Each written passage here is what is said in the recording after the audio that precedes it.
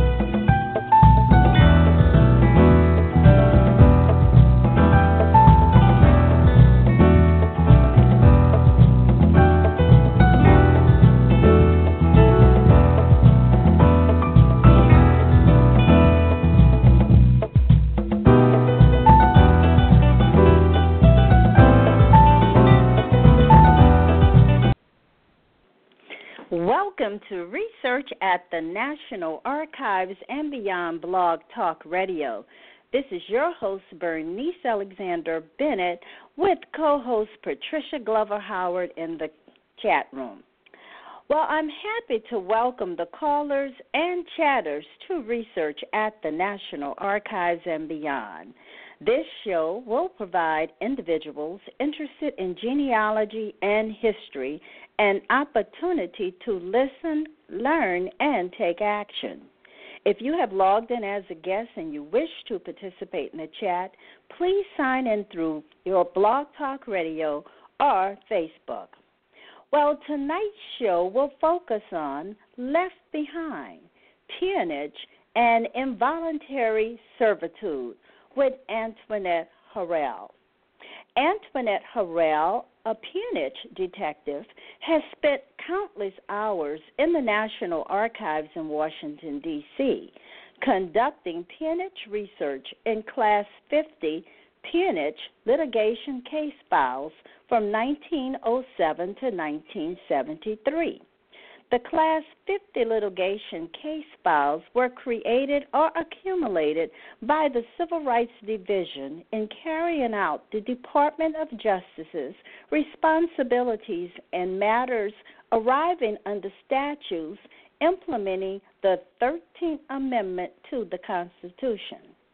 Many African Americans were physically forced or sometimes beaten to return to former employers to work off their debts. The files contain correspondence, memorandums, telegrams, newspaper clippings, transcripts of testimonies, FBI reports of investigations, and indictments. Antoinette has spent the last 5 years interviewing and documenting the history of Donald Jeffrey, who lived his entire life on the Ball Ground plantation. Vice Documentary is producing a 30-minute documentary on her research.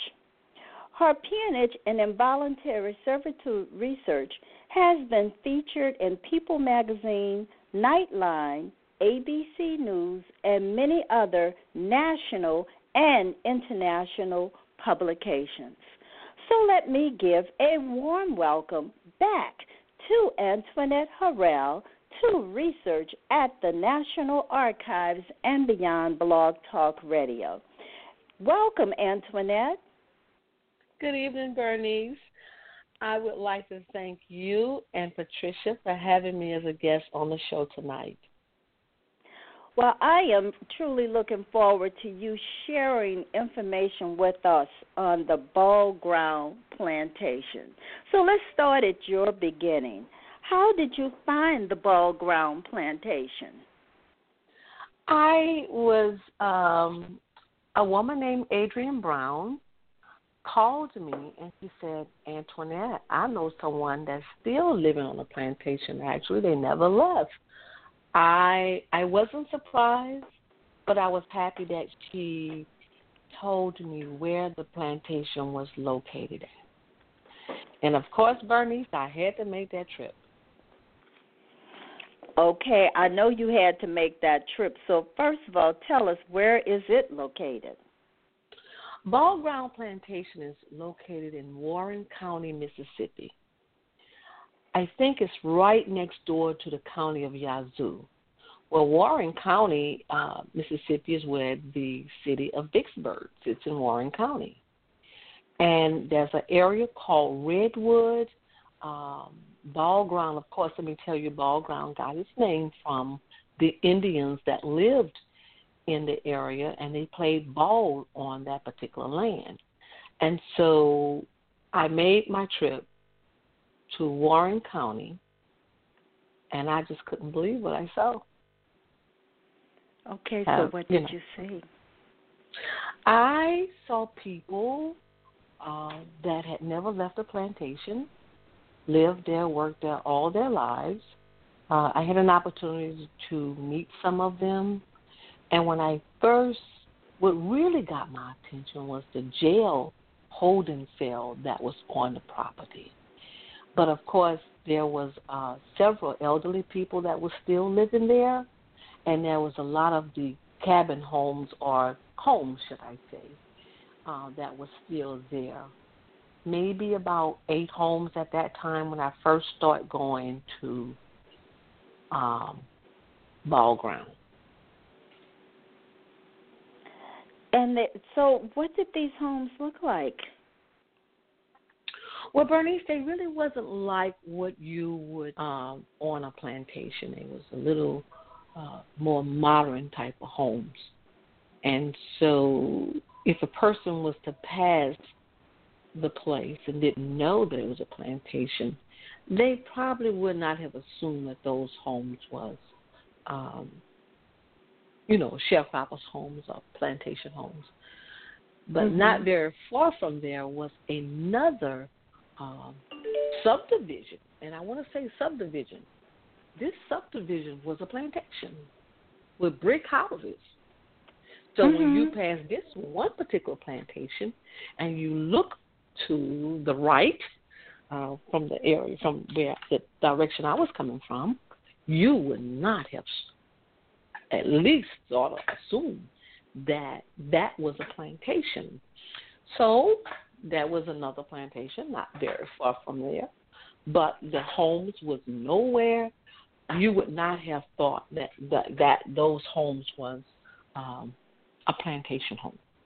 But the homes was, sort of modern, but not, you can see homes that was probably built somewhere 40s, 30s, somewhere like that. So they really didn't have that cabin feeling to it. Right. So some of the original homes on that plantation were no longer there. Some of the original homes was no longer there. And I guess they just upgraded those homes to be a little bit more 30s, 40s, somewhat. It wasn't like the cabins that most of us would assume that has visited plantations. Right. Now, when you talk about the plantation in acreage, how vast amount of land surrounds the plantation, or is the plantation? It sits on 4,000 acres. 4,000 acres right off the Yazoo River. The Yazoo River is not very far from there, so sometimes the land during the rainy season can be overtaken, but it sits on 4,000 acres. And with those 4,000 acres, what do they do on that land? Well, now they are raising soybeans. It used to be cotton, but it's no longer cotton. So it's more soybean that they raise now. So when you went to this plantation, did you have a chance to interview anyone? Oh, yeah, there was a lady, Miss Earl May Jeffrey. Bless her heart, she passed away, I think it's 2 years now. I had the opportunity to interview a woman named Miss Lily, who has passed along as well. And I also interviewed Miss Earl May Jeffrey's youngest son, Donald. So those were the main two people that my research focused upon because they was the ones that was really sharing a lot of information with me. And I did interview the plantation owner's son, who now runs the plantation. Okay, and so when you say the plantation owner's son, is this centuries of ownership, or they recently purchased this plantation? Just kind of give us a little bit more background. Yeah, they purchased a plantation. Carson said to me in the 30s, his grandfather purchased a plantation, or one of the family members, should I say. So the plantation, some of the older people in Donald's family had been on that plantation before the Cimarron family purchased the plantation. So Carson, being the youngest son of his father, he inherited the plantation from his dad. Okay, gotcha. Mm-hmm. Now, during your many talks with Donald and his other relatives, give us a picture, kind of paint a picture for us of what they told you about life on the plantation. Well, first of all, let's talk about what they shared with us about family and how everybody would come together on a Sunday and, you know, have a great time on the plantation. But it was also mentioned, too, about the hardship. You know, it was hard work when you look at a place that was 4,000 acres. And if you had 100 people to work that plantation, that's still a lot of acres. Mm-hmm. So I was very sensitive to what Donald would share with me because he still lived there. I mean, if I can paint that picture, he still lived there. And I had to be very sensitive to that. And the information that he shared with me, as well as his mother shared with me, because, once again, they still live there. And so they were guarded in what they said to you about life on that plantation? Is that what you're saying? Yes. They shared some things with me, but they were still very guarded in some of the information that they did share. And simply because they still live there. You know, but in between that, I would hear something like everything wasn't as it was cracked up to be. Life wasn't always easy on a plantation. Mm-hmm. But at the same time, Donald and Carson developed this relationship that they say they grew up together. So Donald's mother basically raised, I think, the younger two sons of the Cimarron family. Mm-hmm. And so Donald and you know, when we think about life on a plantation, every story can be totally different. Every experience can be totally different. I wanted to hear from Donald, and I watched Donald and Carson interact with each other so much that they really talked about a brotherhood that the two of them share. They eat together. They drink their beer together. Donald goes up to the big house where Carson live, and they hang out together. So I want to be very cautious on how I approach that situation. Because Donald still lives in that area. Right. And it is important for him to maintain that relationship because he is still living in that area. Well, exactly. Without us going into great detail about Donald, let's kind of go back to some other things that you were able to find on the plantation. For example, were there pictures and documents that you discovered when you went to the plantation? Yeah, very good question. I spent 4 years going back and forth to the plantation and spending some time with Carson in his home as well. And he invited me to look in the family trunk. And that was the very first time that Donald had looked inside of that trunk. And when Carson allowed me to go in there, I saw photographs. I saw record books of how much cotton was picked, who was on the plantation, how many pounds that person picked. There was a lot of photographs. And it was good that whomever took the photographs took a lot of photographs of the families who was living on that plantation. And that was very helpful, too. So I got to see it from the pictures I saw. It looked like they could have been in the 50s, late, mid-40s, 50s, 60s, and looked like the early 70s could have been some of the photographs that I saw that was black and white photographs of some of the different families, and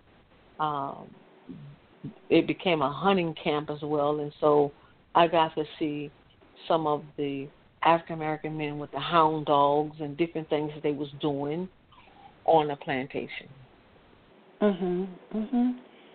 Very interesting. So all of these photos were in a trunk? Yeah, that was in Carson's family's trunk, and I was happy that he let me look inside that trunk. I was really grateful that he allowed me to scan a lot of the documents that was in there. I found cotton insurance policies. It was just a lot of different things inside of the trunk. Confederate money was in the trunk. I saw some of the Confederate dollars.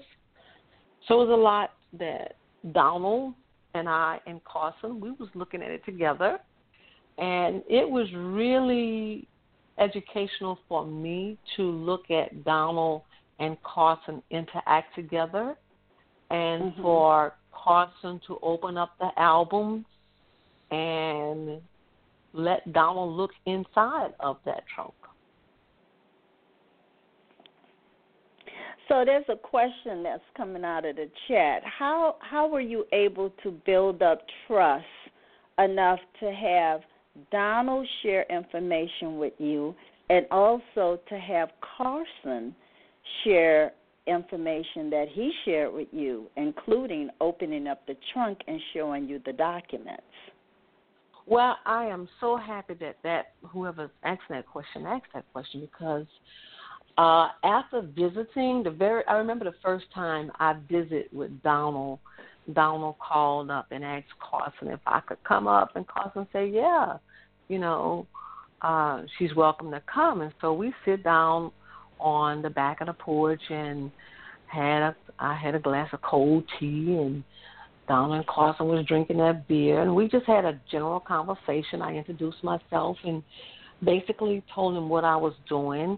And at that point, as we engaged in a conversation, there was times that I would just be quiet and listen to Donald and Carson interact with each other, and the things that they said that they do in the evening time, like they might put something on the grill and they'll cook out, and Donald would use Carson's truck to go to the store, whatever it was that needed to be done. And I had to really let both men know that I didn't want to make their story anything that it wasn't.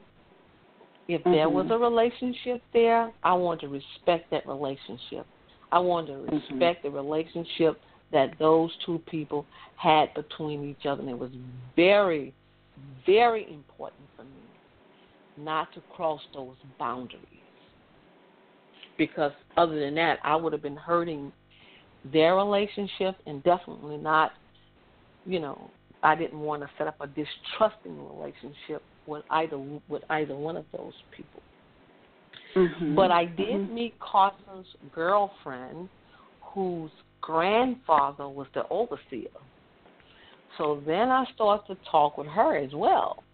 So that's upon interesting. one of my visits, because I had many visits there, and Donald asked Carson it would be okay if he would take me on a tour in a place, and Carson said yes. So I went to the smokehouse, I went to the hen house, I went to the old jail that was on the property, I went to the barn, I went across the highway on one of those ATVs, and they just drove me around and just gave me just a tour of the plantation.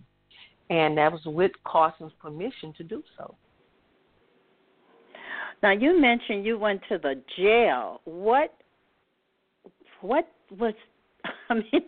the jail on the plantation? Tell us about this jail and who was put in this jail. Okay.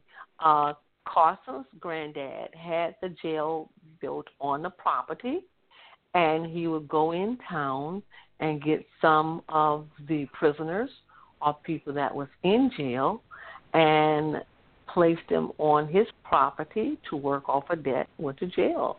With the courts.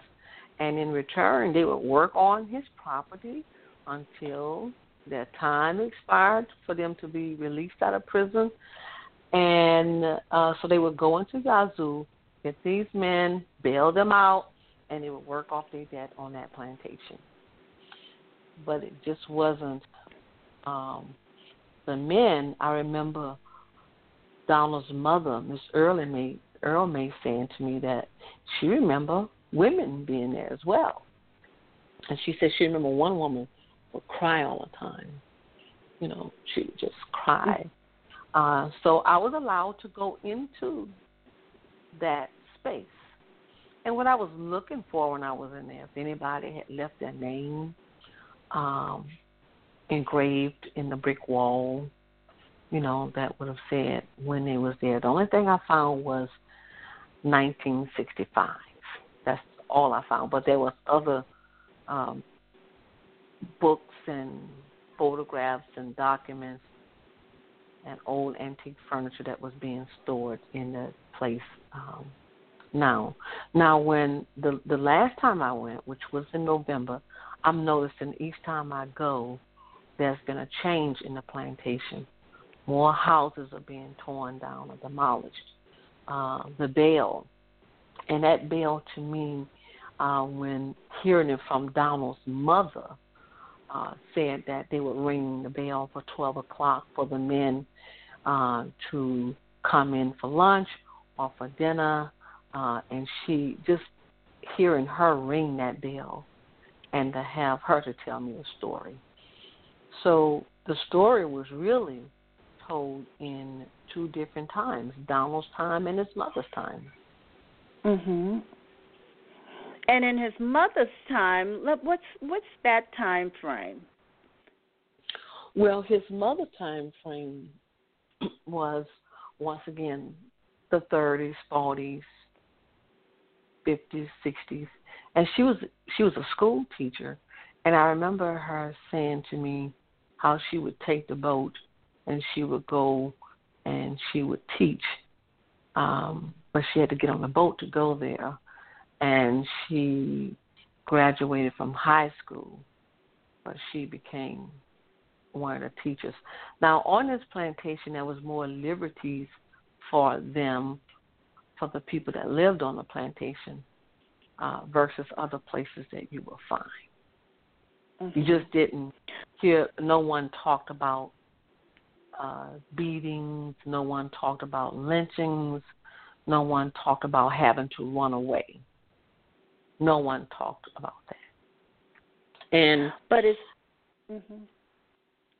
And Donald... It's interesting, though, that this plantation actually had a relationship with the, I would call it the prison system for that matter, for them to have a jail and to have prisoners actually assigned to that plantation to work off their debt.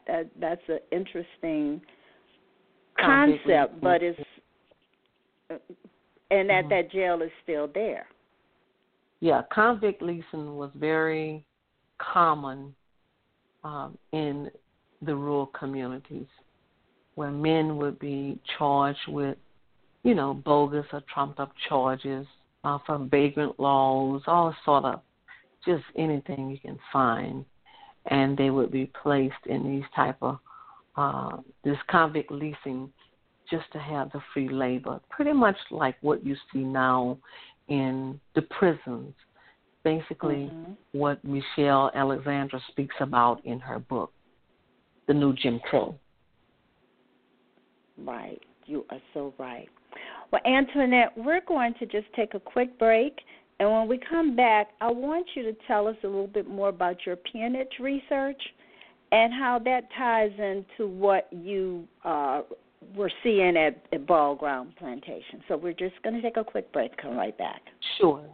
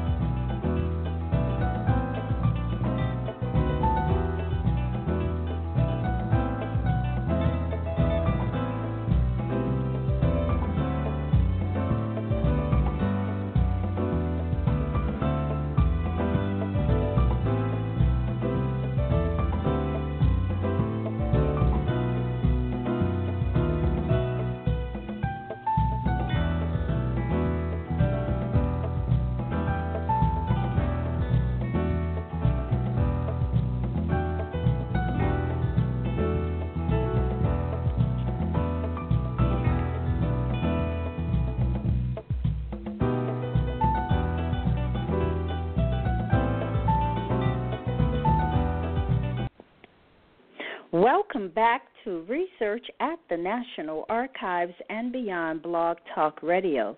This is Bernice Bennett with co-host Patricia Glover Howard, and you can join us every Thursday at 9 p.m. Eastern Time, where we will have an expert to share resources, stories, and answer your burning genealogy and history questions. Remember, all of our guests share a deep passion and knowledge of genealogy and history. All of my shows are available as a podcast immediately after the broadcast, and they can be downloaded from Blog Talk Radio, iTunes, TuneIn.com, and Stitcher.com. Well, you have been listening to Antoinette Harrell discussing Left Behind, Peonage and Involuntary Servitude. Now, Antoinette, when I first started the show, I did mention that you had done a great deal of research in Washington, D.C. as the peonage detective. Did you find any incidents or evidence of peonage at Ball Ground Plantation? No, I did not.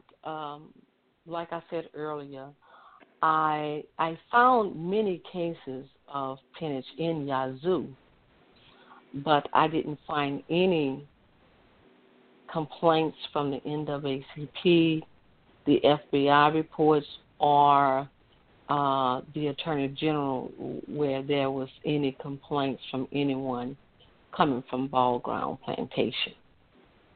But just recently, and I because of the work, I'm learning of more plantations and other cases. Download is one of the people that will be featured in the documentary. There's a man named Arthur Walls. Him and his family was also held as slaves in Gillsburg, Mississippi. Now, their case was totally different. There was a lot of beatings. There was lynchings. There was steal away through the night. And to hear Arthur tell his story is still bone-chilling to me because the fright in his eyes and his voice, and Arthur can name the people that the Night Riders, he was able to name them. He talked about the man that was lynched because of his wife. They would come to the cabin and they would want to take this woman and have intercourse with her. And one day she just refused to go. And so they went to the house and shot her in the kitchen in her stomach. And that was Arthur's aunt.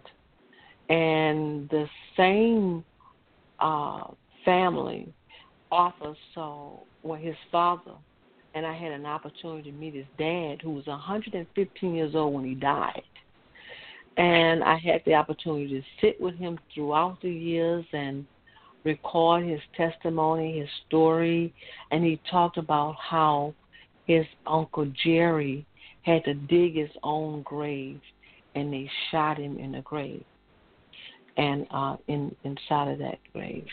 But so all of the cases somewhat can be different, totally different than others. So, and this family, the Wall family, had to steal away.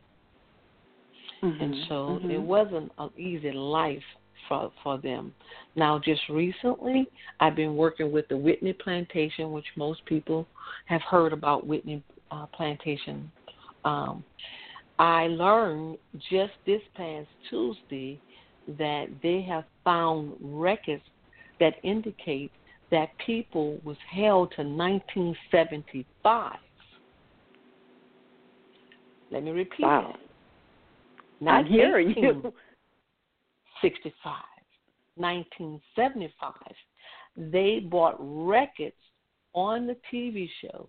They allowed me to go in when they found these records, look at these records, and to see these records that it was medical records, it was records from the commissary store, it was also records where they was writing the people who owned the plantation was writing the governor of Louisiana at that particular time saying, look, fire these men.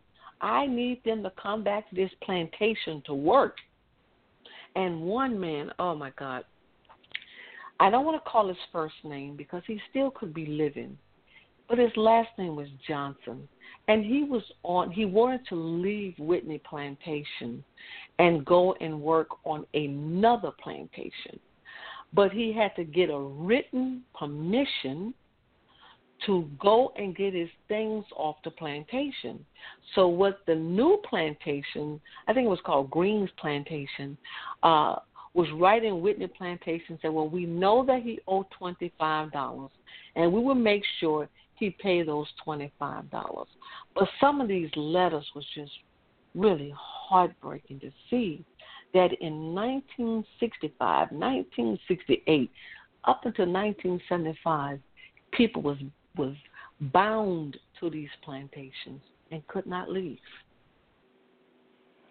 That's really difficult to hear. Now, did you find any evidence of that on Ball Ground Plantation? No, I didn't find any evidence that no one when you are dependent upon a system, be it for shelter or what little money you could be making, it's a different type of bondage.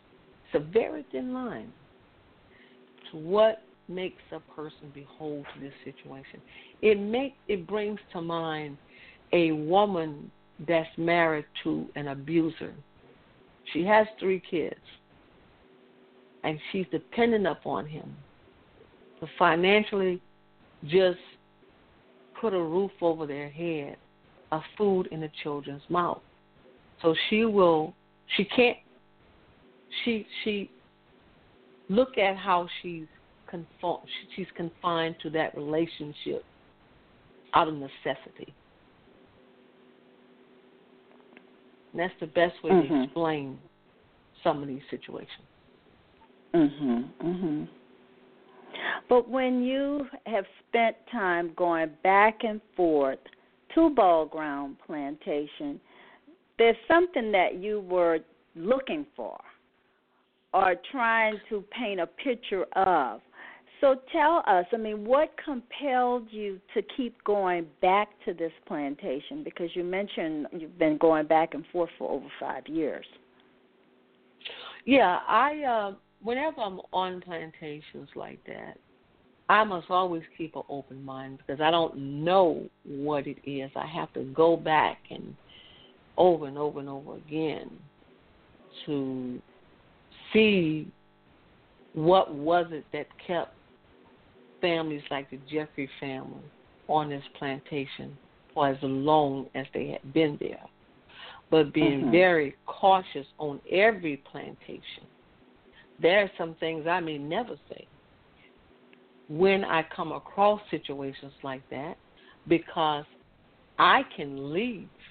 But the families that's there, I don't want anything to happen to them. I don't want anything to happen to no family that I know that still live on those plantations. So what I do, instead of me painting the picture, I sit back and allow the individuals to paint the picture for me. At the same time, I'm gathering what documentation in records, if they open up the records to let me see. And when they do that, then I can draw my own conclusion. But yet I'm still very cautious because I have developed a trusting relationship with families like that. And I don't want to put them in harm's way. So no amount of media coverage can make me put someone's life in harm's way if someone feel like a secret is about to get out. I'm understanding what you're saying, that you are cautious about what you're gathering and what you're sharing publicly. But when you have a crew coming in, this documentary crew coming in, they're documenting something, a story that they feel a lot of people need to hear about. So what we're talking about, or what I'm hearing, though, is that you have generations of individuals that are still living on the land that their maybe ancestors lived on. What's keeping them there as opposed to leaving? Because you're calling it left behind. What's keeping them at that plantation? Like I said, the need. If this person will loan you $30 or give you $30 in today's time, and you don't have anywhere else that you can get that, or you have that place to stay, but keep in mind that you are at that person's beck and call at all times. So once again, when Vice went in, Vice had an opportunity to interview Donald, and they had an opportunity to interview Carson. I was there when they interviewed Donald. I wasn't there when they interviewed Carson. And I wasn't there for reasons that was conflicting to me being there.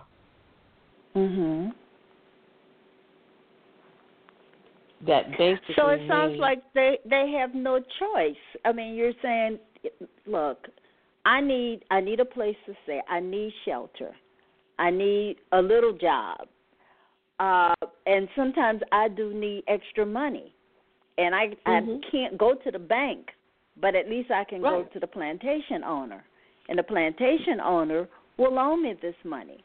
Now, the only way that I'm going to pay this money back is that I have to continue to work for them. It's almost like that whole sharecropping system.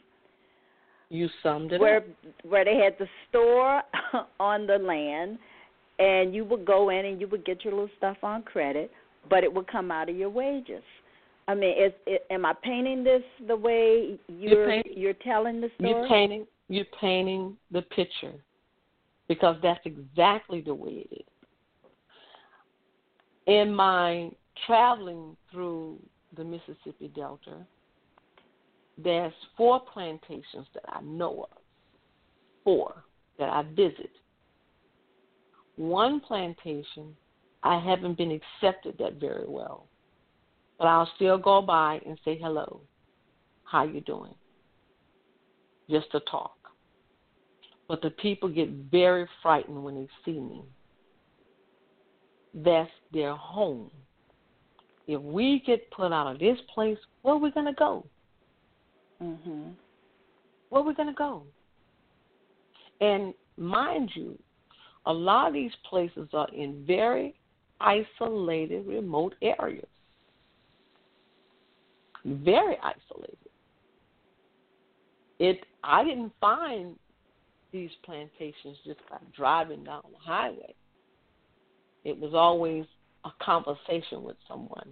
I remember when I stopped at a store, and the white lady that was behind the counter, she said, I want you to sit back and I want you to observe something.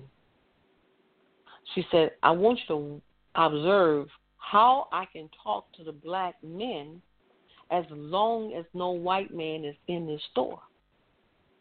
When you see a black man in the store with a white man in the store at the same time, I can't even hand him his money. I have to put it on the counter. And I just stopped and observed that. And everything she said took place. And then the cook that was in the kitchen, she called me to the window, and she said, there's a plantation 6 miles up the road. People still work on that plantation. And she gave me directions on how to get there. And I went there. This is the one I'm talking about with the tension. Still a lot of tension on that place. Mm-hmm. And then there's another plantation right across the dirt road. So if you ever saw the movie The Heat of the Night, mm-hmm. and you ever see that little car going down that little dirt road, and the smoke is just, that's how these places are. Now, you just mentioned this incident, and I have a question. How long ago did you observe this? Was it recent or a long time ago? That was 2 summers ago. 2 summers ago. Okay, ago. yeah, that's still. Mm-hmm. And Antoinette, we're being asked to have you name some of the plantations you visited again. Let me just say Ball Ground. The other ones, because of the investigation right now, I can't name 2 of them. And let me say the reason why. What I have learned, that people will go back as if they are visiting the zoo, taking pictures. Mm-hmm. That's why I have to be very cautious. It's nothing. I really wish I could reveal those other 2, which all I can say, they're in Tallahassee County, Mississippi. Mm-hmm. The county where Emmett Till was murdered at, which is a still hard place.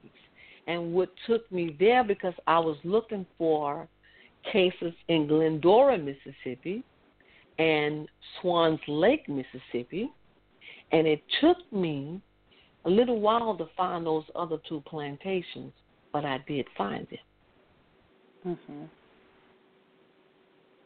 And I just, I went there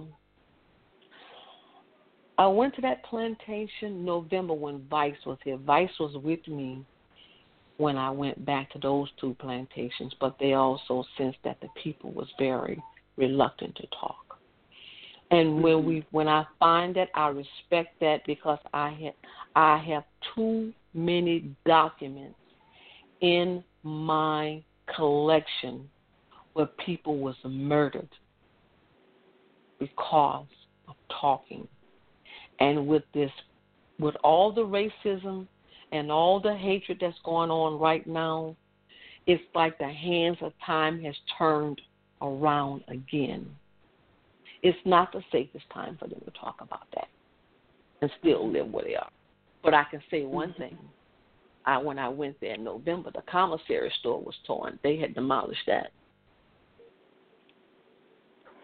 So, Family Tree Girl would like to know, how do you process all of this information and not be angry?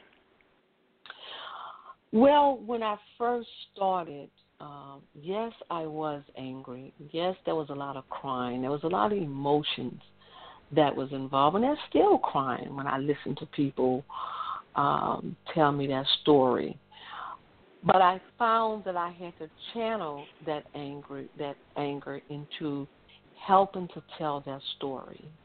And I'm very grateful for Justin Farmer, that he's a journalist for National Geographic. He gave me his word, because for years and years I had tried to pitch these stories to people, but nobody would touch it. No black journalist would touch it.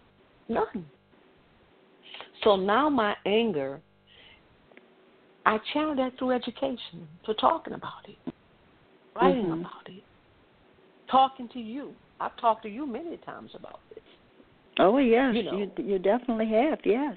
Yeah, I've called you, Bernice. And the last time I called you was in November, when you found through your DNA that you are related to the Jeffrey family. Yes. You and I both screamed. Unbelievable. We couldn't believe it. It was we could not believe that. Could not believe it. That's right. And I wonder how many people even are aware of this. I mean, I was not aware of Ball Ground Plantation. And, you're mentioning that there are other plantations, and I know you've done a lot of advocacy work, and you've helped a lot of people in the Delta. But unless we have people out there really talking about it, it's like invisible people, invisible lives.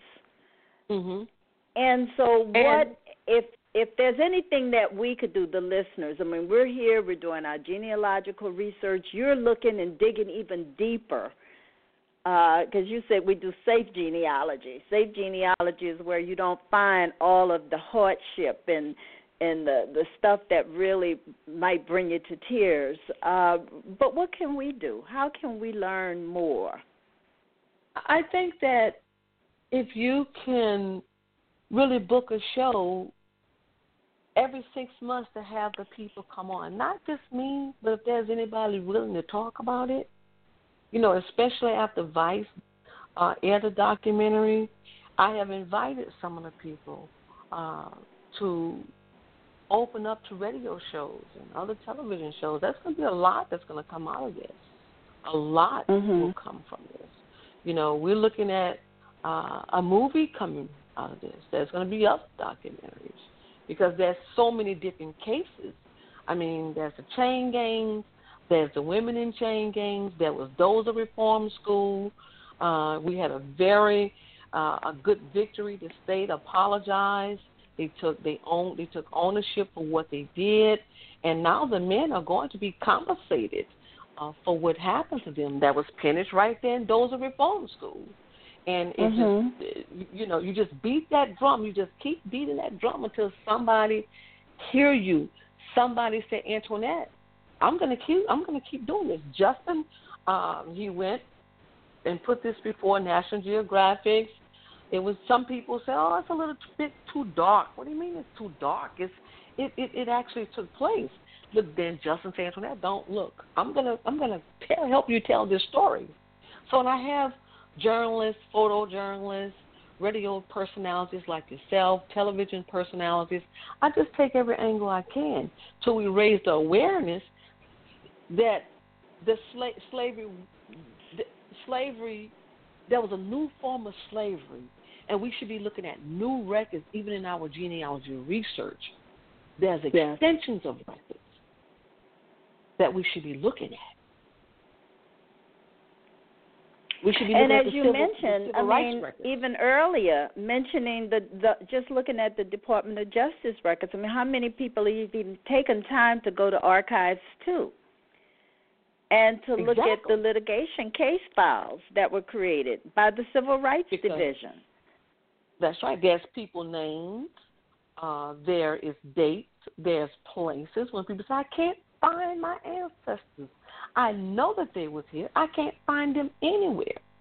Well, sometimes you have to look in the civil rights records and look in the Department of Justice files. Look in the NAACP files. Look in the Attorney General files, FBI files. And you will find that there is lots of information there. You know, and it was Record Group 60.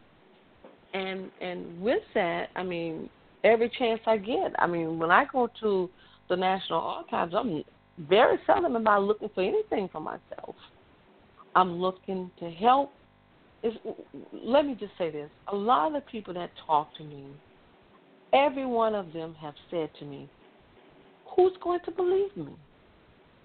Why would I want to tell anybody this? Nobody's going to believe me. And I know that they are not making that up because look at the problems I have had trying to tell people that slavery was not abolished for hundreds of thousands of people. And I must put this in.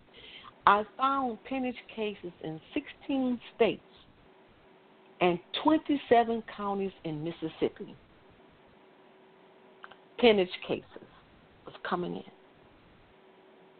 And so when we look at those Freeman Bureau records, that was the beginning of the new form of slavery for everyone that possibly could have made their not knowing how to read, not knowing how to write, but there's a new form of slavery. This time, you're going to sign up for it.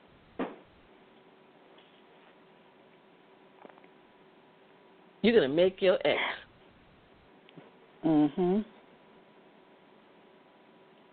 Children as young as 5 years old making their X. I don't believe they made their X. And you know, Bernice, one of the things that I want to work on starting in the springtime is turn my attention to the thousands of children that was left in the system. See, let me tell you, the great migration from the south to the north, people ran away and left their children on these plantations. And for the elderly people who could not leave to go up north, well, the young parents left the children back with the grandmothers. And so in some cases, you found children in a plantation, 13, 14 children in one house. It was easy to conform children to this new form of slavery. And it was so brutal sometimes that the parent, the mother, the fathers actually ran off and left their children. Some tried to return, but they was beat just trying to go back and get their children. Because if you think about it, you have a child that's 5 on this plantation, 5 years old. That child is going to grow up to be an adult on this plantation. They're not going to try to run away like grown folks would. It's easier to get those little hands. If you got 10 little hands, they're going to do what you say. All you have to do is whip one of them, make an example out of one. You got the whole household now.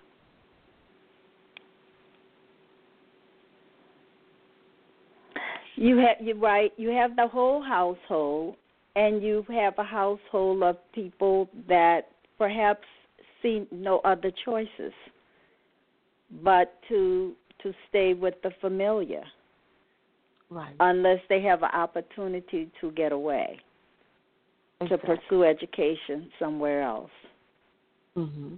or to join family members, or get into the military, or go to school, or what have you. Yeah. And so, yes, I've had my time of sadness with it, but I really wanted to do what I can to continue to raise awareness about the new form of slavery. And I do want to add that I found other nationality of people that was held in this form of slavery, Choctaw Indians, Polish, Hungarians, Italians. The Italians was basically, a lot of them was in Florida. Mary Quackenboss was working that area. So when you read letters from Thurgood Marshall, James Weldon Johnson, I have a lot of records from people that I scanned from people like that. So what I'm doing at this time, I think I spent probably 10 years just creating a database, and I'm getting ready to really look at turning all the records over now to the Amistad. Walter and I scanned, oh my God, Bernice, we probably scanned about 10,000 records when we was there. We really wasn't reading too many of them until we was finished, because I didn't have time to read all those records there. But what I did, I put them in categories like the FBI reports, the NAACP reports. So I broke them down in categories, and now I'm ready to process them, and hopefully by the the beginning of fall of this year, I will be ready to turn it over to the Amistad. Which again is a wonderful way of maintaining your documentation at the Amistad, but it does open up the door for others who go to New Orleans and can read those records. So thank you so much for making that resource available to all of us. Well, Antoinette, yes, I do. We know that there's a documentary coming out, so I don't know if you have specific information, but can you tell us when you think we may be able to see this documentary, and who's producing it again?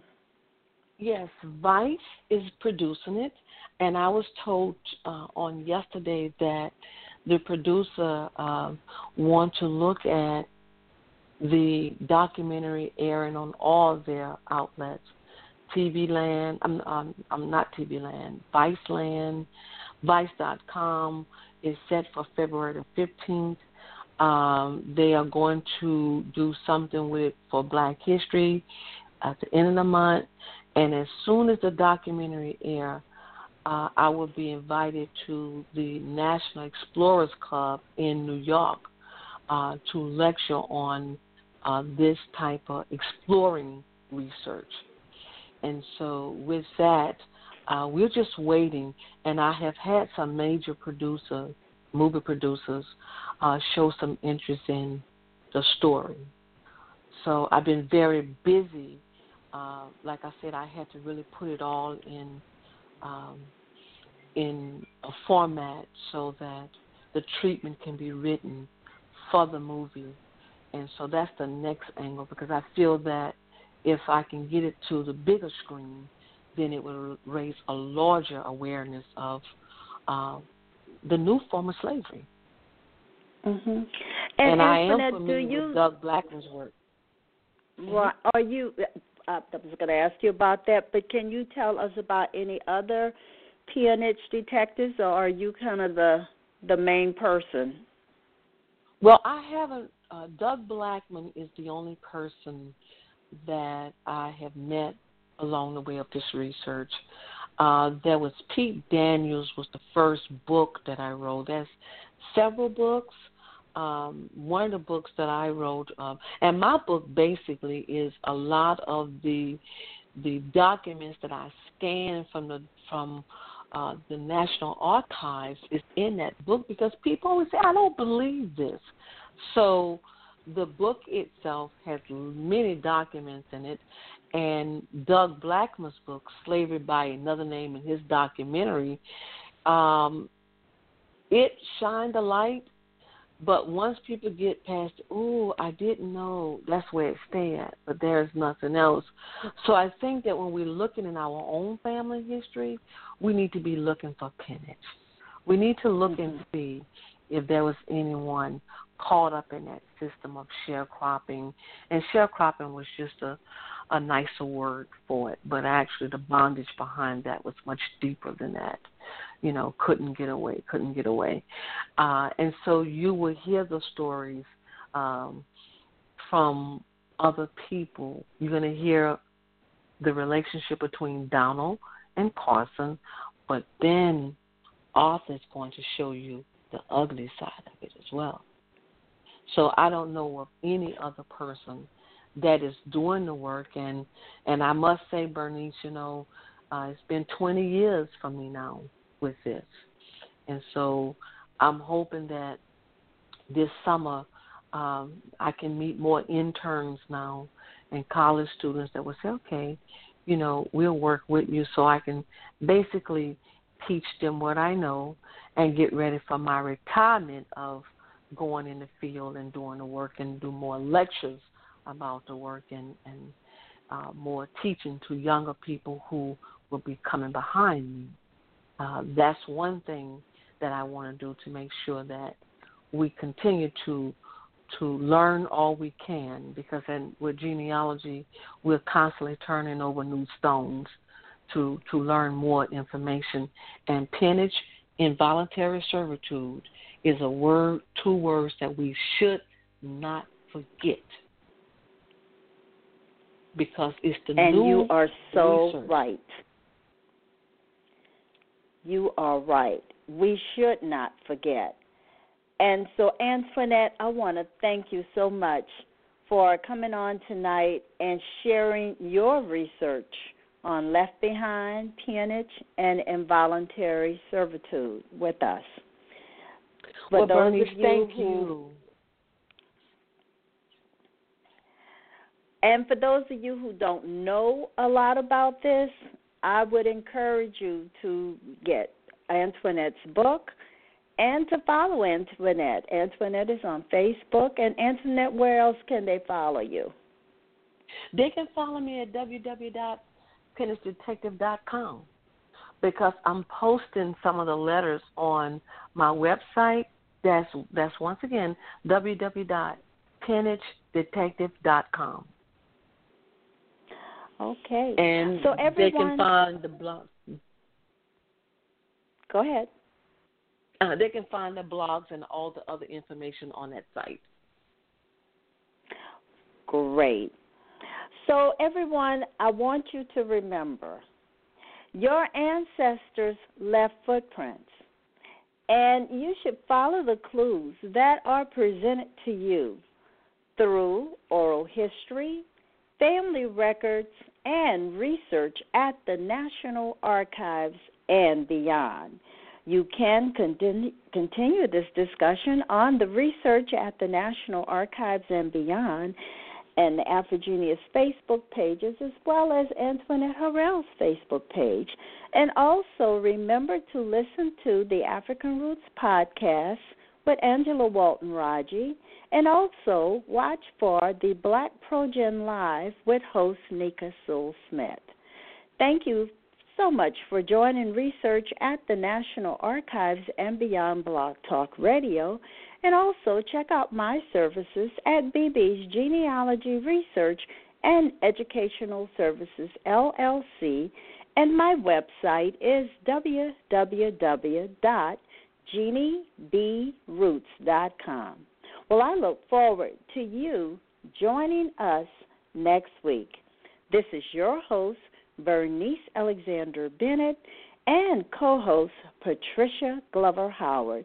Good night, everyone. Good night, Antoinette. Good night, and thank you, Patricia, for having me. Good night.